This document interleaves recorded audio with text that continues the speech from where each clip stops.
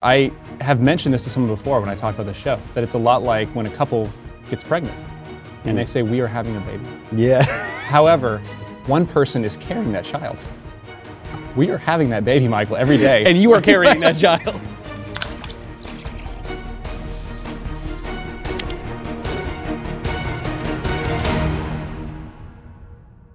Welcome to a very special episode of Yes or No. This is a very special episode because while we have had many illustrious figures on this show before, never, to my knowledge, have we had an actor, a movie star, someone who is in the movie that is released nationally right now, Courageous Legacy. This is the follow-up to a movie that was released in 2011, did extraordinarily well, and a good movie about faith, about family, about fathers, a good movie about the police, and a movie where one of the stars is the producer of this very show.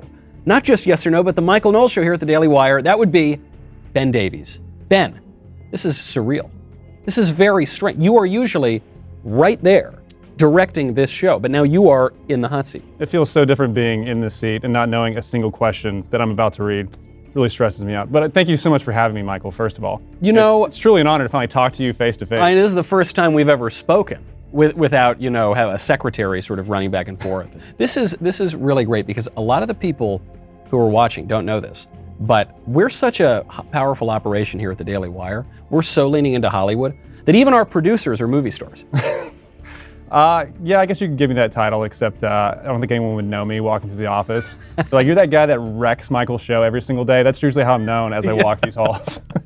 But you really have had a long career in film, and this is a big movie, and it did extremely well 10 years ago. And now this new version, where you've all aged, obviously 10 years. This is now in theaters nationwide. Yeah, it was great to come back and see how old everyone got after 10 years, but it is great to see there was such a great response from the first movie that came out in 2011 with Courageous, and then the impact they had across the country that Sony actually came back and like, hey, can we print some more money and release this movie again? And they brought us all back to shoot this alternate ending for Courageous. And so we've all actually legitimately aged 10 years. We shot the original in 2010. We shot this alternate ending in 2020. They recut the movie. It's released nationwide right now, so everyone please go out, see it. I'd really appreciate it. And I can't wait to see the response. Hopefully it's just like it was in 2011. This reminds me of that movie Boyhood, where they shot it over a period of time, except this one... That's exactly what it felt like going back. I was like, dude, did you see? Because they have our photos, like when we originally shot the movie, I'm like, oh man, it's been rough on you. When we came back and like seeing people age 10 years. But this movie, I assume, does not have that big lib Patricia Arquette in it? This is the most base movie that's going to come out this year. Great. Okay, well, this is obviously now it's got a leg up on Boyhood. All right, so I don't need to explain the rules of this game to you. No, you do not. And I would like to let everyone know that I did invent this game, and it hurt me personally every time that you just disregarded the point system, just the flagrant disregard for the care that I put into this game. Yes, like, the points don't matter. So we actually did do a new graphic. So every time you get a question wrong, you're going to get dinged for it. And I'm going to get a point. And at the end of this, justice will be served for all those times you completely disregarded my rules for this game. Fair enough. Now, look, as you know, I don't pay a lot of attention to the rules. Should we start with a little drink? You're having what? What is that, an old-fashioned? That is an old-fashioned. All right, chin chin. Delicious. The only thing Italians are good for is pizza and gangster movies.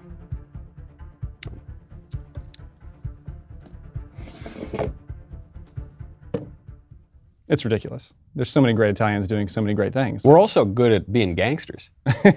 Yeah, secretly. The gangster movies come from somewhere. Michael does run this place with an iron fist. Like, everyone is scared of what they're going to find if they cross Michael. It is really tough sometimes. Like, there was, I don't know, can we tell tales out of school about personnel stuff around? So there was this guy. We can always cut it on post. Yeah, okay, that's because there was this guy, Elliot Ness, one time who worked for this company, and he made a mistake, and sometimes you get written up at HR, maybe you get sent home or something. But this guy, Elliot Ness, that's not how I reacted to him. I said I wanted this Elliot Ness dead. I wanted his family dead. I want his house burned to the ground. I want to go to the ground. I want to on his ashes. People don't know that because it wasn't on camera. You still got it. Most people probably know you just from the Michael Knowles Show, but Michael Knowles is a very talented, successful gangster actor. Mafioso. So now we both got that right. I think we'll both get a point. If we both get a point, of course, you drink. Yeah, I think so. Yes. Okay. Christian films are only entertaining to people with morals. Wow. Did not write that one.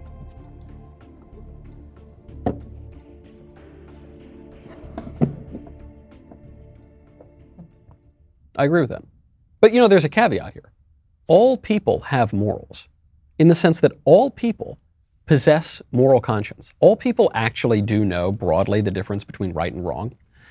Now, some people don't act in accordance with what they think is right. Some people do the thing that is wrong. But they all know. I mean, this is why you can watch a Christian movie, you can watch some bad movie, you can watch whatever, and you actually can understand the moral universe. It's actually the only way we have self-government, is because we know the difference between right and wrong. It's a great answer. It really is. But you are dead wrong, Michael. Wow. Okay. What most people don't realize is when you see a great movie and it lasts, it's because at its core it's a Christian movie. Like the writer of Braveheart said, this is an explicitly Christian movie. And I want you to understand that when he was interviewed with the 700 Club. Yeah. There are Christian movies that are over the top, cheesy, and horrible. However, not Kratos not being one of those. It's a fantastic movie. Right. But most of the movies that do last, stand the test of time, and you go back and rewatch them, they're great. Yeah. The writer or director would be like, this was intentionally a Christian type project, and so not every movie. Well, I agree. I mean, certainly Christianity is the greatest story ever told because it is real, and because it is the real enactment of the deepest longings of our hearts. So I suppose, all right, I'll grant you that. I think we're quibbling over I just want to score the a point, nature of Mike, morals. Yeah, I'm a little suspect on the definition of morals here, but that's fine. Okay, so then I drink, right? Because I lost. Yes, okay. Exactly. The re-release of Courageous removed several scenes that had the character David Thompson, and the movie is better because of it. Now I have to answer how you would answer it. Yeah. Oh man. Someone's I'm definitely gonna get fired. So I know the people that wrote these questions, but I'm not going to answer the way that I would answer. I'm going to answer it the way you would answer it. correct. Okay. Well, have you seen the first movie? Not yet, but I am going to end up seeing it before I see the second movie. Then So you're going to say no, because I don't know for sure. exactly. Okay. That's fair. That is fair. I can't make a judgment about these things. Yeah. Here's the problem. I have seen the first one, and I have not seen the new cut. So I don't even know how to answer. That's true. And I don't know what scenes they may or have added or removed. So I think this is just kind of a wash with the drink, because I do think that every movie, over time you can go back and assess it. There are moments you thought were precious and important that you have to cut out and they're better. So maybe it will make the movie better. And I know this movie is better than the original. I don't know how many of my scenes were cut. This is the problem. It would be very funny if we do this whole thing, we plug this movie, and then they just completely cut your character out of the whole. I don't know how they would do it, but okay. So I think we should probably drink for that. Yeah. That's good. Okay. Okay. The person sitting across from me is easy to work with. So I got to answer for you. Yes. Okay. Now. Correct. You come out with it. Come out with it. No, you don't. You're flattering me. You're flattering me. I send in my script late. I never get you the answers to questions you need. I barely respond to any emails. Michael, you've worked with actors before. That's true. You know the most difficult people on the planet are actors, and actresses. Yeah, that's true. I think they are God's gift to this world. I hate to brag too much since we are like coworkers, but even people come to the office to get tours, and I don't want to speak to these people. You're like, oh, bring them in. Like, I would love to have a chat and see how they're doing and get to know people. And no, other than you showing up late every single day. Every single day, no matter what. On time. Other than that, it's a breeze. No, you're right. I'm basically Mother Teresa. You're right. So I got that wrong. Take a sip. The other producers, though, are much more difficult to work with. That's without question. Slight turn. Oh no, I guess this is sort of related to the movie. Police reform is important to moving forward in our country. Police reform. Police reform. This is the tricky question. Oh, you know what? Yeah, Is if we're reform gonna think, so we're talking about currently what the police are doing versus, is this the woke version of reform or the conservative version of reform? We guess it could mean whatever. It could be, so in the way it is commonly understood, let's say that. in the way police reform is commonly used. Or how you would wish it to be reformed. Can I do that? Well, that would be different. So we're going to do the common tongue. The common one. Okay. I think we just answered as we would for the common. And then if we flipped it, we would just have to flip it, right? Yeah, it's ridiculous. Yeah. It's so frustrating to hear that we're going to fix the problem by allowing more problems to happen. And if it was my jurisdiction, it was my police force, I would want people throwing the can for jaywalking. And guess what? We'd live in a better society, I think, because of it. I cannot stand weakening our only protection against the people that are trying to wish people harm. I mean, you know what? I hear this too. I hear this often. Pardon from our libertarian friends out there. They'll say, we have a big problem of over-incarceration in this country. Oh my gosh. Over, and I think, okay, well, crime is spiking right now, right? We got this huge drug problem. We got murders are spiking, all sorts of, it would seem to me that we have an under-incarceration problem in this country. Is that? It's like in the 90s, they always cite the incarceration of people with the war on drugs or whatever, but you also saw a dramatic drop in crime. Yeah. All of a sudden, magically, when there was people thrown in jail for crimes, there was less crime. I know. There was a New York Times headline. It said something to the effect of, "Prisons keep filling despite the crime rate dropping." You're like, well, do you know what "despite" means? It's so perfect. Yeah. So I think if you and I could reform the police, it'd be we want to enforce the laws, and also if you lock up Granny for not wearing a mask, then that person should be thrown in jail. Yeah, that's the thing. Because right now, the cops are really good at throwing the Viking guy from the Capitol. They're really good at throwing him in the clean forever. Has anyone seen that guy, by the way? No, that guy, he's in Guantanamo He might be a Fed. I don't know. I'm kind of torn. Is he a political prisoner or is he a Fed? I'm not so sure. So they do that for all the awful, terrible MAGA people who had the insurrection, But meanwhile, the libs who burned the country down for 6 months, who burned down courthouses, police stations, private businesses, killed dozens of people, they go scot-free. I would like to reform our system such that those guys don't go scot-free, and maybe, Granny from the Capitol doesn't get the book thrown at her. I couldn't agree more. All right. Maybe you both win that one. It's me. Let's see.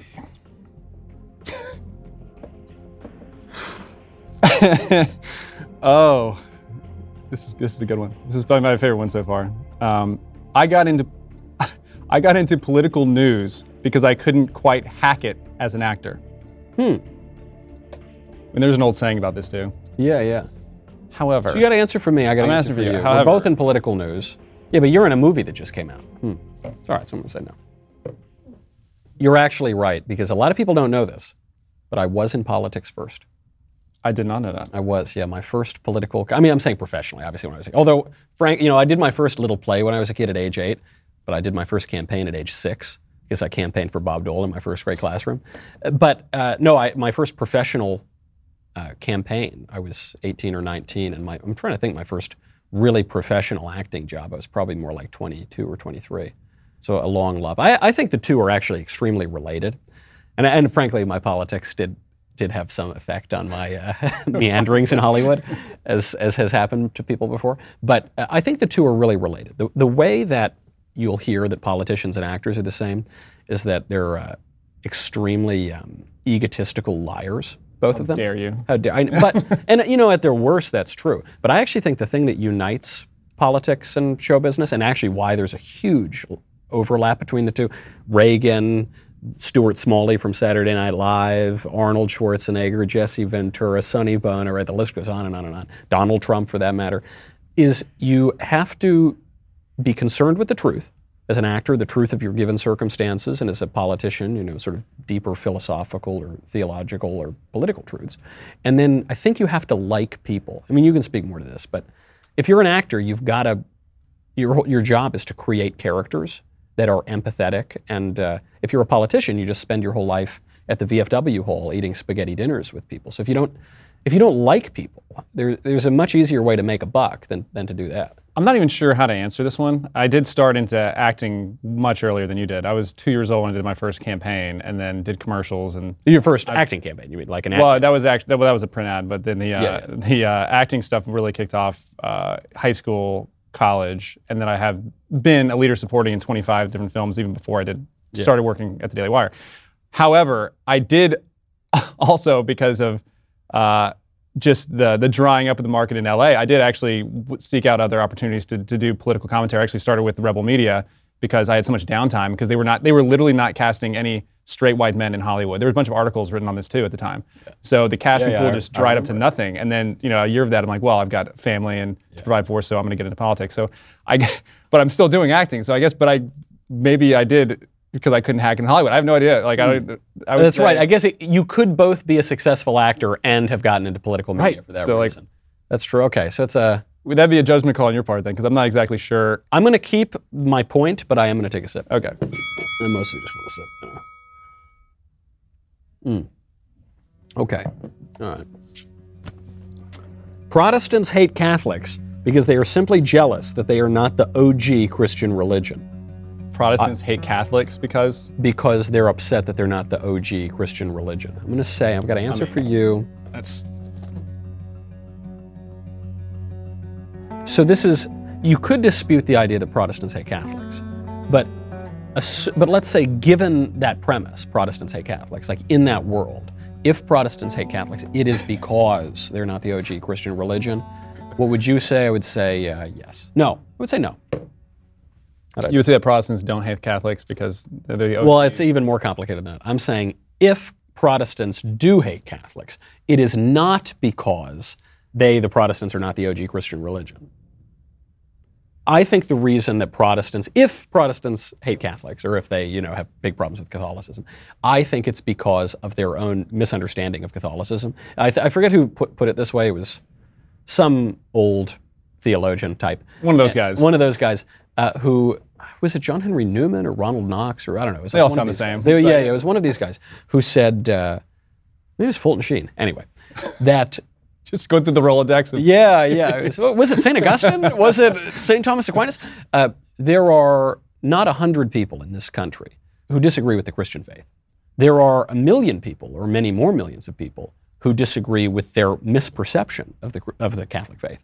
But there are not 100 people who actually do. And so you'll hear these things. A lot of my Protestant friends will say, why do they, we've had these discussions before. Yeah. Why do Catholics worship Mary? You say, well, we don't worship Mary. Why do Catholics pray to idols? Well, we don't pray to idols. Well, why do, and I just think, if those things were true, I would understand why Protestants would have a big problem with Catholicism. Problem is, they're not true. Well, we're not going to settle our differences over a drinking game, unfortunately, but I do think you are right for me. I don't think that Protestants hate Catholic because they think they're the OG religion. Yeah. Am I correct on you? No, I think that Protestants hate Catholics because they hate the truth. Hey, come on. No, am I? Okay, so now I guess we both drink on that. Yeah, I believe so. All right. Usually the default is you just drink. You just drink. That is one of the rules. That actually was one of the red ones. All right. Now, you read the last one. Is it my turn? I believe so. You read the religion. I did read the last one, yeah. I would rather be stuck in an elevator with Ben Shapiro than Matt Walsh.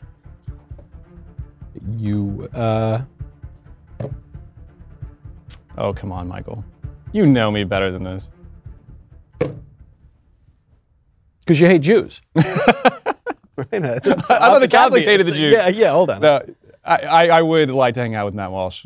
Ben is just he's so much more intelligent than me that I feel like I couldn't have a conversation. The only thing I would do is take a selfie and ruin half my friendships because they know that I'm friends with this Nazi Jew that is just trying to destroy the world. Right, a white supremacist. Yes, no, it is tough to keep up with Ben too, because the thing that Ben does is he's doing like 4 things at once. Yeah. All the time. So you'd be having a conversation, but he is writing a column, you're getting both. But another person I've heard does that is Jay Leno. Really? I have. I don't know. I don't have firsthand experience, but yeah, I think that's fair. Whereas Walsh, the only thing he would do to distract would be like chop down a tree or something, or He's such a bro. Like the first time I actually hung out with Matt Walsh, we were at John Rich's party. And Walsh and I kicked up a conversation. We're smoking these unbelievable cigars, some of the best cigars I've ever had, and then had whiskey and talked for like 2 hours. Such a good dude. And he plays Catan. I've gotten like 10 words out of Walsh. You got 2 hours? Yeah. What's wrong with me, man? I don't know. Okay. We both got it right. So we both got it right, so we should probably drink. Okay. To you, Michael. Film sets are a great place to spend hours of your life. Let's see, because you're still in the business, so... I guess because I know this about you. I know you hate being on film sets. I hate it. Why do you hate it? It's such a great environment. The last gig I did before I hung up my spurs, I got to have a lead role in a movie. And I'd never had a lead role in a movie. I'd had some supporting things and all that, and I'd done a lot of theater. But I thought, oh, okay, now and it's so boring. And it's so, because you sit there, I mean, you sit there for hours and hours and hours, you do nothing, no one's even reading, you're just kind of making small talk and chit-chat. How many of those have I had? You do all of that, and the other thing that's technically very hard about this is with a play, it's linear, so you work on your sort of character arc in a very direct way. Or with a movie, you might film the last scene first, and then the middle scene next, and then... I hate plays so much because of this. I've never done plays in my life. Like, legitimately, I've done 25 films, never done a play.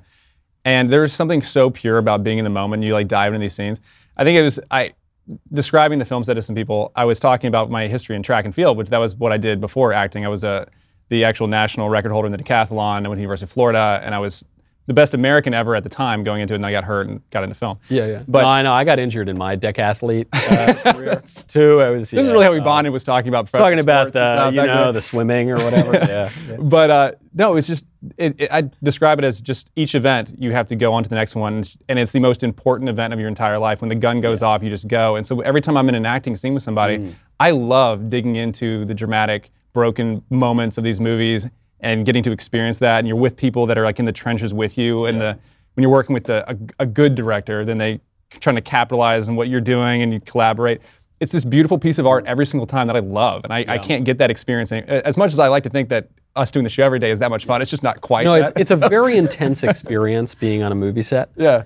Because it's like summer camp. I mean, you fall in love with people, you form cliques, you think you're all going to be friends forever, and then you never talk after the movie in some cases. And whereas with a play, it's much more like a real job. You show up every night or whatever, 4 nights a week, and it's much less intense. It's much less intense, for sure. Than movies. And I guess it's a good question, too, because I don't know if any of these questions are going to cue this up, but because it is such an intense experience, I know there's a debate about should you be intimate on camera with someone that's other than your wife, and now you are married and an actor, or you have acted. I'm not, I hung on my spurs. Do you agree that that is something that you should encourage as far as because it's not reality, however, you're still doing some type of act, which would be also in reality? Yeah, I'm really torn because my acting training, such as it is, was very much from the school of the subconscious. The people like Wynn Handman, Stella Adler, Sanford Meisner was Handman's teacher. Yep. It all comes from the group theater, and the group theater comes from, was influenced by Russia, by Stanislavski, and Stanislavski was influenced. It's all Freud, basically. It's all this idea that in technical or method acting, as it's sometimes called. These terms are a little imprecise. There's nothing more annoying than a method actor, by the way. but there are so many different versions of it. Yeah. The thing that unites all of these ideas is this idea that instead of, I'm in the scene and I'm going to be angry at this person, and so I'm going to do the things that would make me appear as though I'm angry at this person. The subconscious organic acting is this idea that I'm going to push the buttons in my subconscious such that, like a sponge filling with water, it just sort of pours out in this very organic way. But the thing that's dangerous about it, and I've come to appreciate this more and more since I've stopped and given it up, especially since I've gotten married, is the whole point of it is you really are in love with the person. You really are in this very, yelling at them or having sex with them or something. You're really... That's a different, yeah. But I'm not saying you're doing a porno. I just mean even what's simulated or you're kissing somebody. The whole idea of the organic acting is it's real. It really is real to you, and so then it will be real to the audience. And that, to me, seems problematic. Yeah.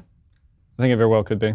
I mean, putting the porn aside, obviously it's a different. I haven't done that since I left Chatsworth. It's like a town in the valley. It is. It's hard to describe to people that have not been in film. Like, people think of The Notebook every single time. Like, how could you kiss this person and be so, it would be betray the person that you're married to, and like that trust and that level of commitment and that emotion. But when you're in those scenes, you haven't thought about the 8-hour day, the 10 people around you screaming, going back to one, cutting, microphone. It is so removed from what you see in that perfectly formed frame that, if I came up and touched your face, it'd be different than if I touched your face intimately, Michael. And so to me, it is a great conversation. I love having those with different actors. I have a lot of Christian friends that do not kiss on camera. People will see in a movie coming up that I do. But yeah, Kirk Cameron, who's a good friend of ours. Because he's a good person, and you're just a degenerate cat. Apparently. Yeah. It does to me feel very different. And it's a conversation you do also have with your spouse, because this is you're together in this. I just can't believe every time we've kissed on camera, it's not real for you. That's what I'm upset about. It was real for me, Michael. I would be okay with allowing girls to compete in men's sports just to show the absurdity of the notion. That is, or for example, letting Sarah Fuller get totally rocked if she had ever dropped the ball. I don't know what that reference refers to. I know this reference. I know who wrote this question. So we should let women compete in men's sports so we can just to get show absolutely how rocked. crazy it is. Yeah, and then we feel bad for the women. It's like, how would you dare put this woman in this situation? Okay. No way. You wouldn't put the women in that situation just to show them the wrong? No way. This is this whole thing of like, let's elect Bernie just to show everyone how bad it is. Like, no, it's my country, damn it, and it's just wrong. We did we did a very similar question to this, I believe, with you and Will Witt. Yeah. And was I? No, I was wrong too. Okay. I think we should because for example, like, do you agree with like that you should be able to discipline your child, like spanking, biblically speaking? Yeah, I mean within reason. Yeah. Yeah, exactly within reason. I think there is no better cure for insanity than reality, and for you to get what's coming, like, you don't touch a flame because you've been burned before. And as soon as if you keep people in a bubble, you keep your child in a bubble, they will never learn reality. Same thing if they may get a physical reaction to burning, but if you let your son talk to your wife that way, right? Like he needs to know that is not okay. Yeah. And I think it's so great for these states to go down this road and let people get absolutely rocked, so reality will reassert itself. A lot of these women don't want to compete against men. I mean, some do, and some are willing to do it, and then they get their heads cracked open because of it. But I just think it is just simply wrong to fight a woman, for instance, and like punch a woman. And so I just don't. Even if it will, I grant your point, it'll teach the lesson. I still don't want to do it. I grant your point too, but there is something about having reality, because you and I can talk all day. Yeah. There is something that is just undeniable that people can experience, and that is one of those things. But why don't if Sarah Fuller tries to tackle somebody, is Sarah Fuller a dude or a chick? She was the kicker at Vanderbilt down Oh there. yeah, it was absolutely came to the White House. They lost the game. Yeah, they lost every game. Vanderbilt. It's going to take a long time to recover from that publicity stunt they did. But I think I hear your point. We've talked about this before, but I think reality is the only way to break through to these people. It's like that is the red pill moment. But what if instead of merely having to persuade them and get their assent what if we just impose our will, which happens to be correct in this case? You're saying maybe we don't have the political ability to do it. I don't think it would change their mind. They would just say that you're wrong and you're a bigot, which maybe you are a bigot, but it's just like... on this question, I am a bigot, yes. No, punching women is bad. I'm not opening my mind on that. So I think I got that one right. Yes, and I got it, so I got to do it. Yeah. I had a great high school experience and am in no way compensating by chasing fame. All right. How long do we have? Yeah, I had a great high school experience. Yeah, I'm sure you did. Yeah, man, I was like no, really? No, it was horrible. Hold on, because so this is why this question's being brought up. Like, I had a great time. I was like class president. I'm sure you did. And all stuff. Perfect SAT twice. Good-looking guy in college. But hold on, you're a good-looking guy. I don't want this to get weird, okay? But you're a good-looking guy. Obviously talented athlete, talented actor. Yeah, I figured you'd be like, wooing all the honeys up on Lover's Point. What do you mean you had a bad time in high school? I went to a really wealthy, great Christian private school, and everyone was good looking and athletic, Michael. And I was homeschooled until I was in 8th grade, went to high school, had no social skills as far as how to interact with people that weren't just being like perfect homeschool people. Have you ever been to a Sadie Hawkins dance before? Yeah, I think once we did it in my school. But where the women asked the men. Right? I was never asked to one. And then in high school, you get asked a jersey to wear at the different football games. Like the women will ask like a jersey to wear. I had a total of 3 girls ever ask me to wear the jersey in the entire 4 years. And I still remember their names because I appreciated it so much because no one... At my own high school, it was a very, very difficult experience. And it was a high school down the road, actually, from here. I bet those ladies are regretting it now. You missed out on this hunk, ladies, this hunk movie star. Wow, that's crazy. All right, yeah. I'll drink. So now you're up. Yeah. I title the Michael Knowles videos for YouTube to be as clickbait as possible. So now I'm answering, because I don't title them. Right, so that was a poorly worded question. The person who titles them does it to be as clicky as possible. Duh. Without question. Yeah, that's not even. That is the first thing I think about every time I see those videos. It's like I don't care what Michael said. How am I going to get Well, it's funny because often, I don't mean this. I don't mean to disparage my own delivery, but I find my delivery on these videos is sometimes it's a little more circumspect. It's a little there's this side and this side, whatever. You can just say more intelligent than the title. No, I'm not saying. I'm saying it's a little drier though. And then I look at the title and it's like, trans lesbian from Pakistan. And I think, wow, man, I got to click on that. That's pretty interesting. All right, so then, so we got that one, right? But cheers to clicks. Okay. At this point, the trans agenda only exists to enrich Big Pharma by taking advantage of the mentally ill by locking them into lifetime prescriptions and unnecessary surgeries, despite the fact that they will only be, at best, a crude mockery of God's perfection. Whoa! Whoa! Did I write this? Oh my gosh. Hold on, I gotta continue though. Due to YouTube and Facebook rules, make your guess, and do not verbally confirm if the other person guessed correctly. Give only a non-verbal confirmation. Okay, so... Please sum that up for me. I'm gonna sum it up in a slightly less outrageous way.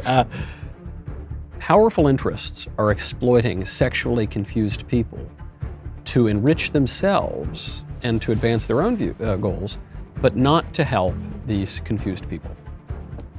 Well, when you put it that way, Michael. And I still think we can't affirm or deny. No, of course not. Okay. All right, you're up.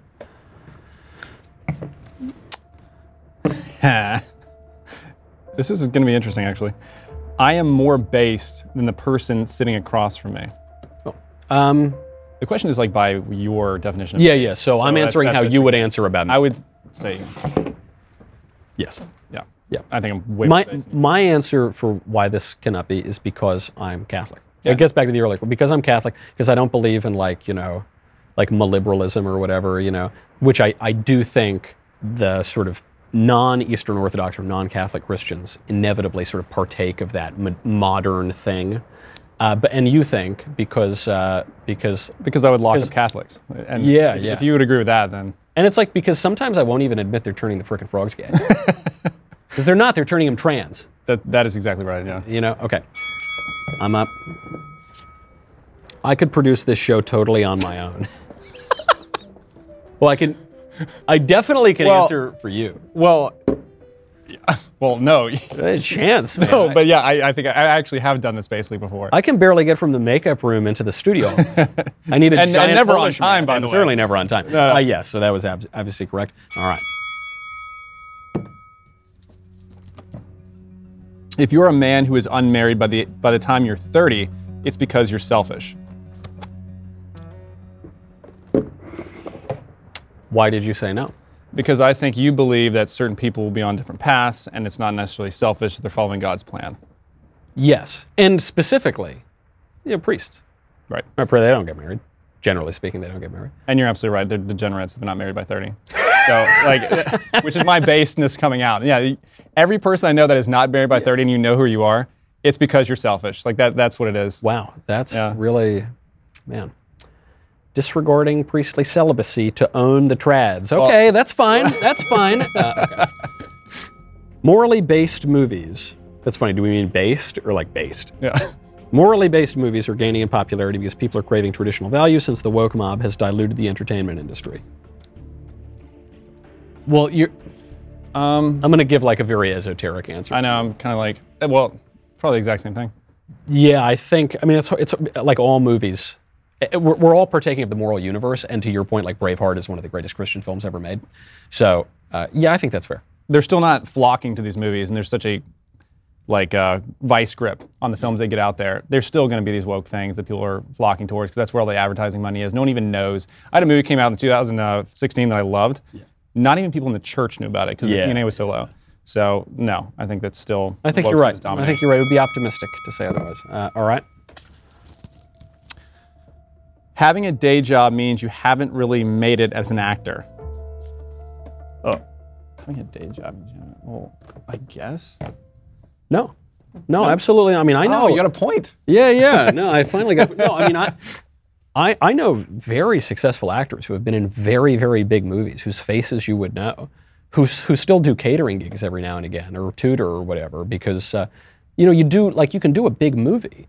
But you might only work once or twice the year. I mean, it's just as a matter of time. It's like $15 an hour is going to support your family. Sometimes you need that $15 an hour. I mean, I think, Ryan Gosling, didn't he go back and work at fast food after he made some big movie? I mean, it was, because he hadn't quite hit his stride again yet. Yeah, I might mean, be completely making it up. you're right about the time. People often do different endeavors, like Ashton Kutcher will, work with Uber or whatever. However, I think it, by definition of you making it, it's like these are just kind of toys that you're playing with. It's not like I feel like if you're a working actor, a real successful actor, then you don't have to. You're just doing this for fun. Yeah, yeah. But I'll give it to you on that. Like that's. Yeah, to really, I guess, there's making it and then there's making it. Yeah. There's making it and then there's like Brad Pitt. Yeah. Okay. Oh, we're getting right to the bottom here. Last two. I do more work for this show than the person sitting across from me.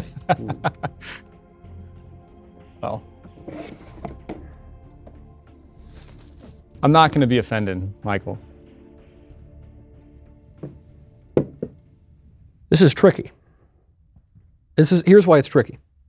I would say you do more things for this show than I do. For both this show, obviously, and for my show. I think you do more things for it. But I'm thinking about it all the time. I'm writing all the time. I'm stewing. I'm traveling. I'm trying my darndest to own every single lib that goes before me. Every slight interaction, every invitation, all of it is oriented toward one thing. You. So I would say it's very difficult to quantify that. And trying to outbase me. Yeah, I know, certainly. Yeah. So now, well, I would say I do spend a lot of time stressing about this show. You do. And thinking of how am I going to title this to be clicky enough for people to pay attention to Michael Knowles? Yes, no, you're right. What should I put in the thumbnail every single day? Who is messing up on our set that I have to fire or tell to do something better? Yeah. There's a lot of things that I'm worried about every day. You're right. You're right. However, I have mentioned this to someone before when I talked about this show, that it's a lot like when a couple gets pregnant and they say, we are having a baby. Yeah. However, one person is carrying that child. We are having that baby, Michael, every day. And you are carrying that child. Yeah, that's actually no. Yeah, you are. wow. I will say that you are. Yes, carrying- you are wow. carrying that child, and I'm the husband, being like, I'm hey, trans. I'm a part of this too, baby. I'm trans, and you're my sugar daddy. People don't know this about the show because it seems so. A lot of times we try to make it casual on purpose so it's relatable. However, you are in that room writing furiously. and working, slaving away for you. like in the salt mines, I know. And I almost feel bad to come in there and like talk to you about why Catholics are wrong, but it's like I have to do it. You have to do it. All right, you're reading the last question, or Ryan? I'm reading the last question. Okay, here we go. You're gonna take the last sip, I guess. Since we're near in the end, and I didn't even get close to the end of mine. Yeah. All right. Catch you up. Well, being this is like such a stupid. It's such a stupid question. Being tall and attractive has helped my career. Well, by whose definition is the problem? Let's see. I would say, well, for you, yes, and then let's see what your. Well, wow. See, what you don't understand, Mr. Davies, what are you, 6'3", 6'4"? give or take. Yeah. Okay. So what you don't understand, because you say, Michael, you're not 6'3". You're a little less tall than 6'3". So your conclusion of that is that I am not tall. But you see, these things are a little bit relative, because compared to the Italian peoples, compared to the people in New York, I am Shaquille O'Neal. I am a giant, actually. There's a photo. I went to Italy once. I was 15, so I was still growing. And I took a photo with these two guys, who were just kind of average Italian guys.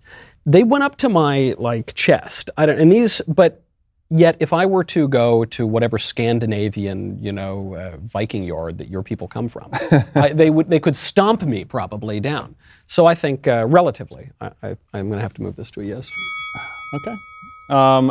I think you lean into the intelligence, Michael. And I think that is where your real gift is. Wow. The Scandinavian people, I think on average, are 6'1". So that's like the average height. So you're right. This is why height is very different than the Italians, apparently, which are allegedly pygmy people, according to you. I had no idea they were that short. It was tough. It was tough in the boot for a while. I found out that recently I did an ancestry sort of thing, my DNA, and I found out I am part Swedish. I thought, well, I don't look Swedish. What part is that? Yeah. Yeah, I thought it was a small part. Something tells me one of your ancestors went marauding some coast of Britain or perhaps even Italy, and maybe had a little fun with some of the locals there, and that might be the result. That explains this. That explains this. Ben, the movie is out now. Yes. People can see it. People are seeing it. They can see you now. Often they can't see you. Often you're behind the camera. But they're seeing you right now. And you should see me in theaters. And we should all go see Ben in theaters. Go check it out. Courageous Legacy. Chin Chin. Chin chin.